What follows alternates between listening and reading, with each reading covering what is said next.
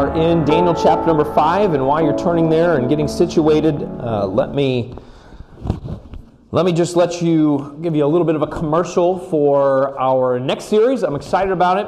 We're going to go through a 4-week series starting here in a couple of weeks and through the end of the year, talking about peace. In the Christmas story, we read in Luke chapter number 2, we know the angels came down to the shepherds, and after the main angel spoke to them and said, fear not, I bring you good tidings of great joy, told them about the baby Jesus, you'll find him in the manger, wrapped in swaddling clothes. Then we know that there was a great multitude, a heavenly host, praising God and saying, glory to God in the highest, and on earth what? Peace. And on earth peace. And so we're going to talk about peace. If there's ever something that we need in this world, and probably something that we question if we can ever have, it's peace.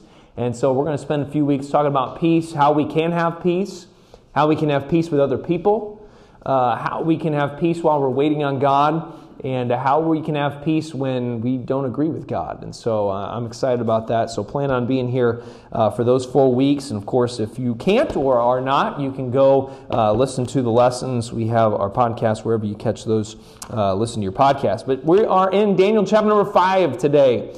Daniel chapter number 5, and I suppose it would help if I had notes out. I do not have this memorized.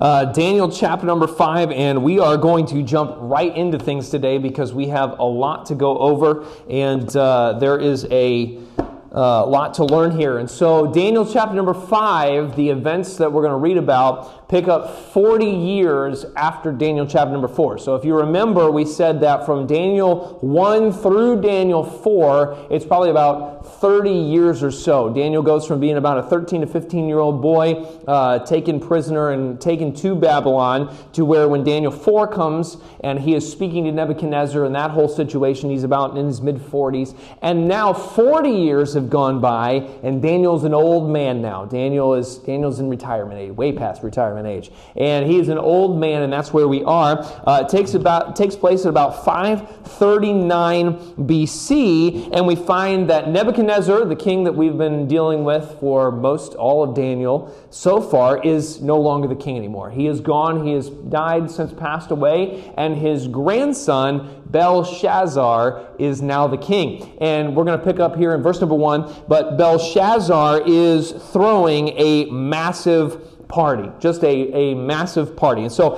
in fact, look with me at Daniel chapter number 5. Look at verse number 1. Daniel 5, verse number 1. The Bible says, Belshazzar the king made a great feast to 1,000 of his lords and drank wine before the 1,000. Now notice that word wine, if you were to study that out in the Hebrew in which it was originally written, it means lots of wine. So this is a raging kegger, basically. Belshazzar, he has just thrown a wild party. Verse number 2. Belshazzar, whilst he tasted the wine, commanded to bring the golden and silver vessels which his grandfather, Nebuchadnezzar, had taken out of the temple, which was in Jerusalem. And so they're throwing this massive party. They're drinking all of this wine, just massive amounts of alcohol. And they're using the cups, the vessels of gold and silver that Nebuchadnezzar, and when he first conquered Israel, his army had taken out of the temple. The items that were used or supposed to be used for the worship of the one true God. And if you remember, I think we mentioned this before, that in ancient times, in Bible times, when a nation conquered a nation, it wasn't just we conquered you, our nation conquered your nation. It was our gods are bigger and better and stronger than your gods, and that's why we won. And so that's why they would take all of those items of religious significance and put them into their God's temple and use them for their idols. And so there's sacrilege going on. There's blasphemy going on at this party. But then look, it says at the end of verse number 2, that the king and his princes and his wives and his concubines might drink therein. So notice that phrase, and his concubines. Now that's unusual because it was normal at a party like this where the king would be there and the king would have all of his rulers, all of his friends, all the leaders. He would have his wives, and obviously he would normally have many, many wives, but then he would have concubines. And it was unusual for the concubines to be at a party like this. And so Bible scholars and historians believe that Belshazzar, in this huge raging party with all of these people, has his concubines there to be used by these other nobles and princes there. So you've got lots of wine. It's just debauchery at its highest. You've got open sacrilege, and then you've got a very sensual environment going on at this party. Just a terrible, terrible, wicked scene. And then look what happens. Verse number 3. Then they brought the golden vessels that were taken out of the temple of the house of God, which was at Jerusalem. And the king and his princes and his wives and his concubines drank in them. They drank wine and praised the gods of gold and of silver, of brass, of iron, of wood, and of stone. Verse 5. In the same hour came forth fingers of a man's hand, and wrote over against the candlestick upon the plaster of the wall of the king's palace, and the king saw the part of the hand that wrote. And so they're having this wild party, lots of wine, everybody's drunk, everybody's just doing crazy, crazy things, and then all of a sudden, out of nowhere, this bloody stump of a hand appears and starts writing on the wall, this may date me, but it's like Thing, from the Addams Family. Just the hand starts writing on the wall. And obviously, this is already a crazy, crazy environment. And so to have something like that happen, every single person that is there, especially the king. So look at what the king's response is. Look at verse number 6. Then the king's countenance was changed. I think you and I would be changed as well if we saw a hand writing on the wall. And his thoughts troubled him, so that the joints of his loins were loosed, and his knees smote one against another. Now, okay, you get the picture? The Bible's very, very clear of how the king feels about seeing this hand. His knees were knocking together, literally. Okay, that phrase there, the joints of his loins were loosed, that means he probably soiled himself. That's how scared that he was seeing a hand writing on the wall. Which again, before we judge, just think about how you would feel if you saw that. All right, look at verse number 7. The king cried aloud to bring in the astrologers, the Chaldeans, and the soothsayers. And the king spake and said to the wise men of Babylon, Whosoever shall read this writing and show me the interpretation thereof shall be clothed with scarlet and have a chain of gold about his neck, shall be the third ruler in his kingdom. Then came in all the king's wise men, but they could not read the writing, nor make known to the king the interpretation. Then was King Belshazzar greatly troubled, and his countenance was changed in him, and his lords were astonished. So obviously everyone sees this message that's written up on the wall, and we'll see what it is in just a second. But no one understands what it means. Everybody can read it, but nobody understands it. Okay? And if you remember when the Spirit of God gives a revelation, then only the Spirit of God can give an interpretation.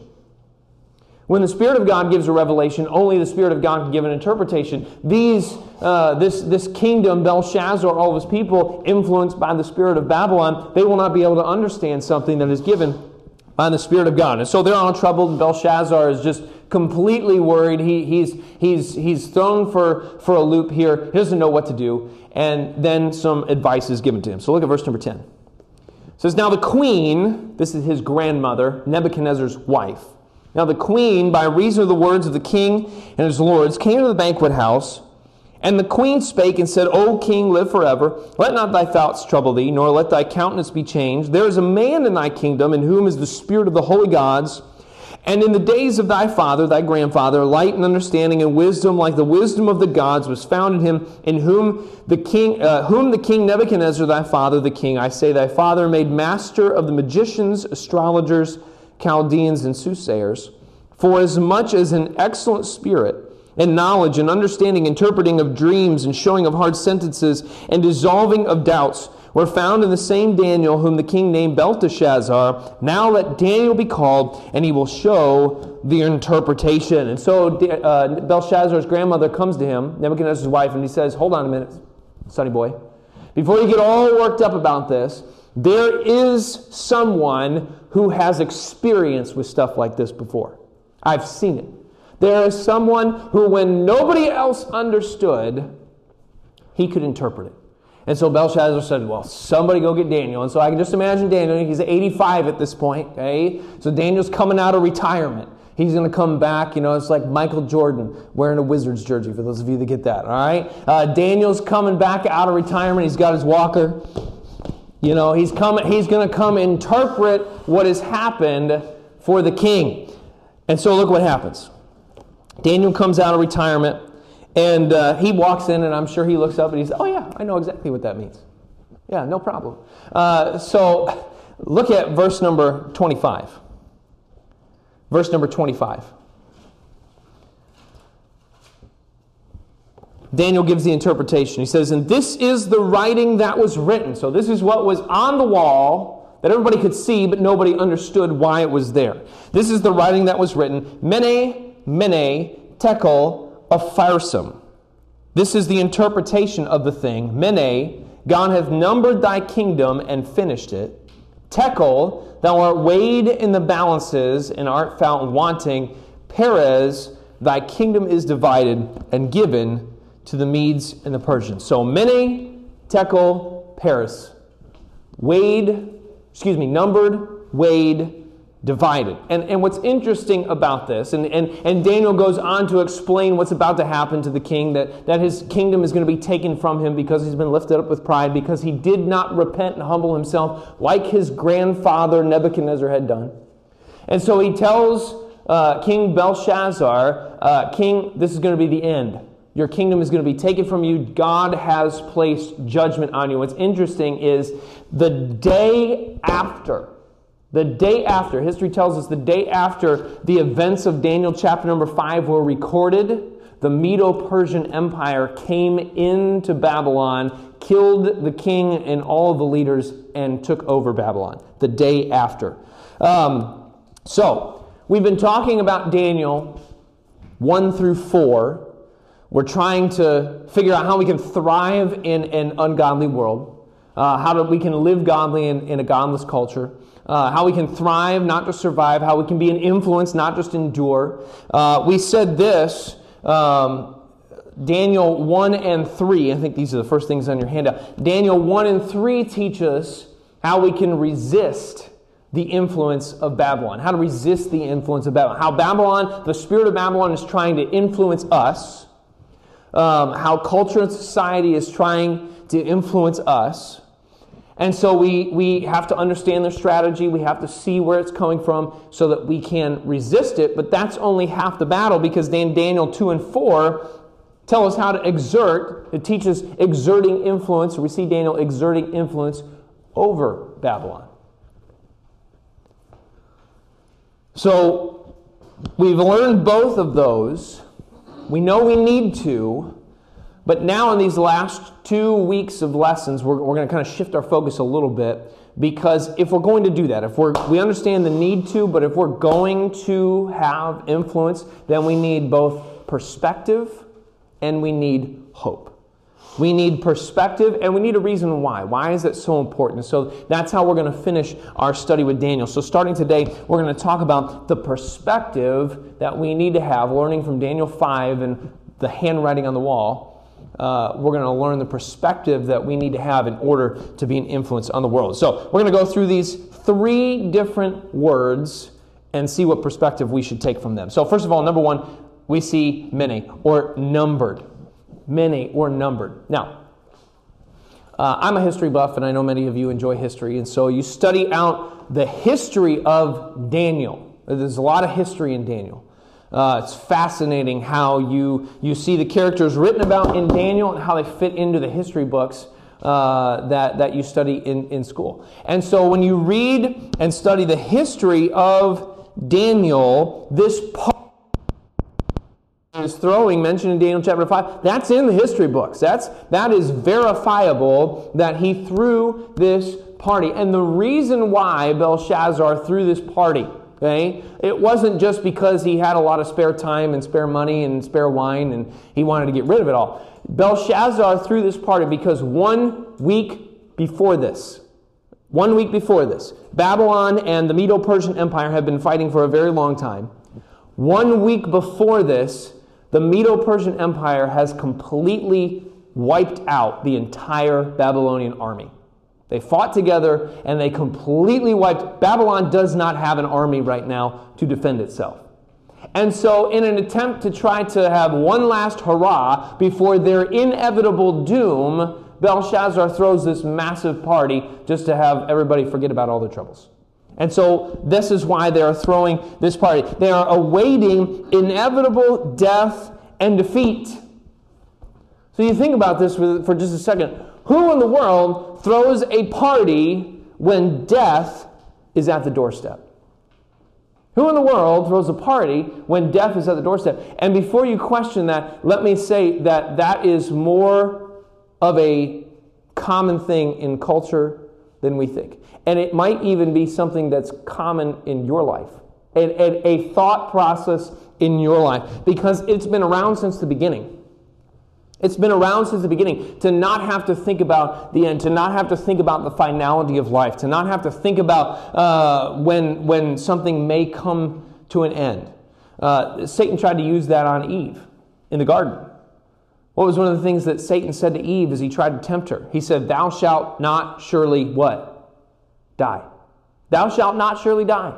He didn't want Eve to think about the finality of life, but the important thing that we have to remember is that gives us perspective. Numbered. Our days are numbered. Daniel, as God wrote on the wall, and Daniel interpreted that for the king, he said, Belshazzar, your days are numbered. The end is coming. And we all need to make sure that we remember that there is an end. There is an end. We don't like to think about that. Certainly, I'm not trying to be morbid this morning, but we need to have perspective. The French philosopher and scholar Blaise Pascal used this illustration. And he used to say that imagine life as if all of us are at a party. Okay, all of us are enjoying fellowship and fun and time together, and we're eating and we're listening to music. We're just having a great time, and we're just enjoying life together. The door bursts open, and the most heinous, unbelievable, ugly monster that you have ever seen comes into the room, grabs somebody, mauls them to death, and then takes the body and drags it out the door and shuts the door. And all of us just kind of in shock and awe stare at each other, thinking, what in the world just happened? But within a couple of minutes, we go back to eating and talking and listening to music and having a good time together. And then a few minutes later, the same monster bursts through the door and grabs somebody else and mauls them to death and takes the body and drags it slowly out the door. We all stare at each other and try to figure out what in the world is happening and how are we supposed to process this. And within just a few minutes, we go back to eating and listening to music and talking and having a good time. And what's the illustration? That party obviously is life, and all of us are a part of that. The monster is our impending death, and our preferred, and I say our as in society and in our world in general, our preferred way of dealing with it is with distraction. Our preferred way of dealing with death is with distraction. And distraction takes on different forms for different people. People use addiction to distract themselves from the finality of life. People use amusement. Why is the entertainment industry so big in our world today? Because people need to be distracted. People even, and this may be something that maybe some of you can relate to. People use apathy to distract. I just don't care. I'm not going to think about it. I don't care. But we all need to realize that there is an end, okay? I had Shayla bring this in for me, and I appreciate that, all right? This obviously is an hourglass, and in that hourglass, there are a certain amount of grains of sand. And obviously, there are a lot of them falling now. But eventually, we're going to get to the point where there are no more grains of sand falling from the top to the bottom. It will end one day. In about 1 minute. It will end. And for each of us, we have to remember this, okay? There are a fixed number of days for each of our lives. For each life in this world, period. And we don't know when the end is. See, we know that we have a birthday. Everybody think of your birthday in your mind. Mine's coming, so everybody just take note. You know what your birthday is, but we forget that we have, for lack of a better term, a death day. And again, I'm not trying to be morbid, but I want us to have perspective. We have a death day. What the Bible says is this. Psalm 90:12. So teach us to number our days that we may apply our hearts unto wisdom. Teach us to number our days. God, give me perspective to know that I don't have forever. Give me perspective to know that the people around me don't have forever. And even take that on a smaller scale. Give me perspective to know that I don't have forever with the people around me. You may not work at the job that you work at forever. You're hopefully not going to go to school at where you go to school forever.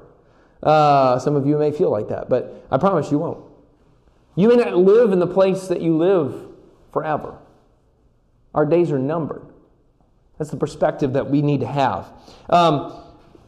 Those who reflect on this fact, this is what I think God is trying to teach us. Those who reflect on this fact that our days are numbered are those who live their lives the wisest. Those who live with this perspective are those who live the wisest lives. Why? We don't waste time. What does the Bible say? Redeeming the time because the days are evil. To redeem is to get value out of something. You only have so many days. You only have so many grains of sand before that is. Are we using them valuably? The perspective that we need to have. You know, when death is a reality to us, things that don't really matter don't really matter. Now, I don't know if you've had a near-death experience. I don't think I've had any of those, and if I have, I don't know about them, thankfully. But if you have that, or if sickness, those that have to deal with a sickness like cancer, where death is a possibility, when you have that kind of perspective, the things that don't matter don't matter. It doesn't matter if I got a like or somebody saw my post on Instagram. It doesn't matter if my team won.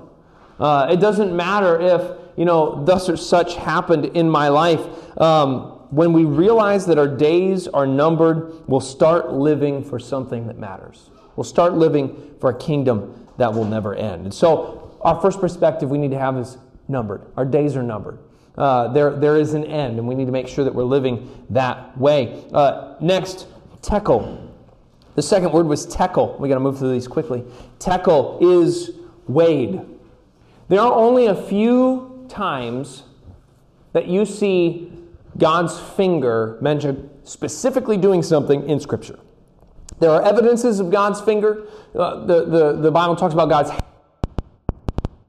But there are only a few times that you actually read about God's finger in Scripture. The first time is in Exodus, when God gives the Ten Commandments to Moses. He writes it, the Bible says he wrote it on a tablet of stone with his finger. That's the first time. The second time is this that we just read about in Daniel chapter number 5, where God writes on the wall. The third time, this is interesting, the third time is, you remember that story in I think it's John or Luke, it's in John, where Jesus is teaching, and the Pharisees all bring this woman caught in adultery to him, and they throw him down, and they said, Jesus, this woman's caught in adultery, what are you going to do about it? And what does the Bible say? Jesus kneels down, and he just starts writing in the sand with his finger, specifically. And he doesn't say anything, and so they're all standing there, and we all know what Jesus says. He says, you without sin, cast the first stone. And then one by one, those guys left. And I don't know what Jesus was writing in the sand. I don't know if he was writing the names of all those guys as mistresses. Sally. Mary. But one by one, they all left. But it's interesting because, and again, I don't know. That's just my opinion. But at least the first two times, whenever you see God's finger, it's always bringing judgment. It's bringing judgment. 10 Commandments, no one can live up to those. Writing on the wall, that's judgment. So in other words, basically you don't want God to give you the finger. Anyway, Sorry, that was bad. But when we see judgment, we see judgment here in Scripture. Let me say this, okay? I didn't have one of these. I tried to track one of these down. You've all seen a balancing scale, okay? Scale of justice. And in Bible times, there was a measure, a common standard of measurement that was placed on one side, and then whatever you were trying to weigh out, whether it was food or money or something, was put on the other side, and they had to equal, they had to balance. And when they didn't, if whatever you're putting on the other side from the standard didn't balance, if it didn't weigh up, then the Bible says, or it was found wanting. It was found wanting. Can I say that as we think about how our days are numbered, that every single one of us, when those days that are numbered are over, will stand before the judgment seat of Christ. Every single one of us will stand before Christ. And the Bible says that on one side of the scale is the full weight of the Bible. That word glory, whenever you read about glory, the glory of God, that literally means weight. It has weight, it has substance. So on the one side of the scale is the full glory of Jesus Christ and all of His perfection and righteousness. And the other side is you. And it doesn't matter who you are or what you've done, you will always be found wanting. Every single one of us will be found wanting when compared to the glory of Christ. Every single one of us will be weighed and found wanting.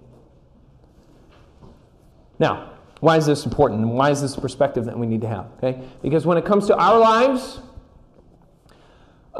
when you sin, I'm a judge. When you sin, I can tell you what you did wrong and why you did it wrong and how you should get it right and what's going to happen to you because you did wrong. When I sin, I'm a judge. Or when you sin, I'm a judge. When I sin, I'm a defense attorney. When I sin, oh, well, you got to know the circumstances. When I sin, well, let me tell you exactly why. Let me smooth this over, okay? It wasn't that bad. And never is this more true than if you've ever spent time in an express checkout line at the grocery store, okay? They're not as common anymore. Anybody know what I'm talking about? The 12 items or less.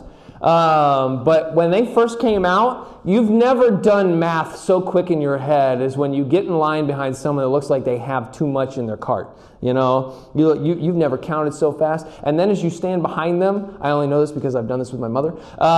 Just kidding. When you stand behind them, then you try to say things just loud enough that they might hear. Man, I don't know. I don't know if they can't read or can't count, but anyway, but when you get in line, when you sin, I'm a judge.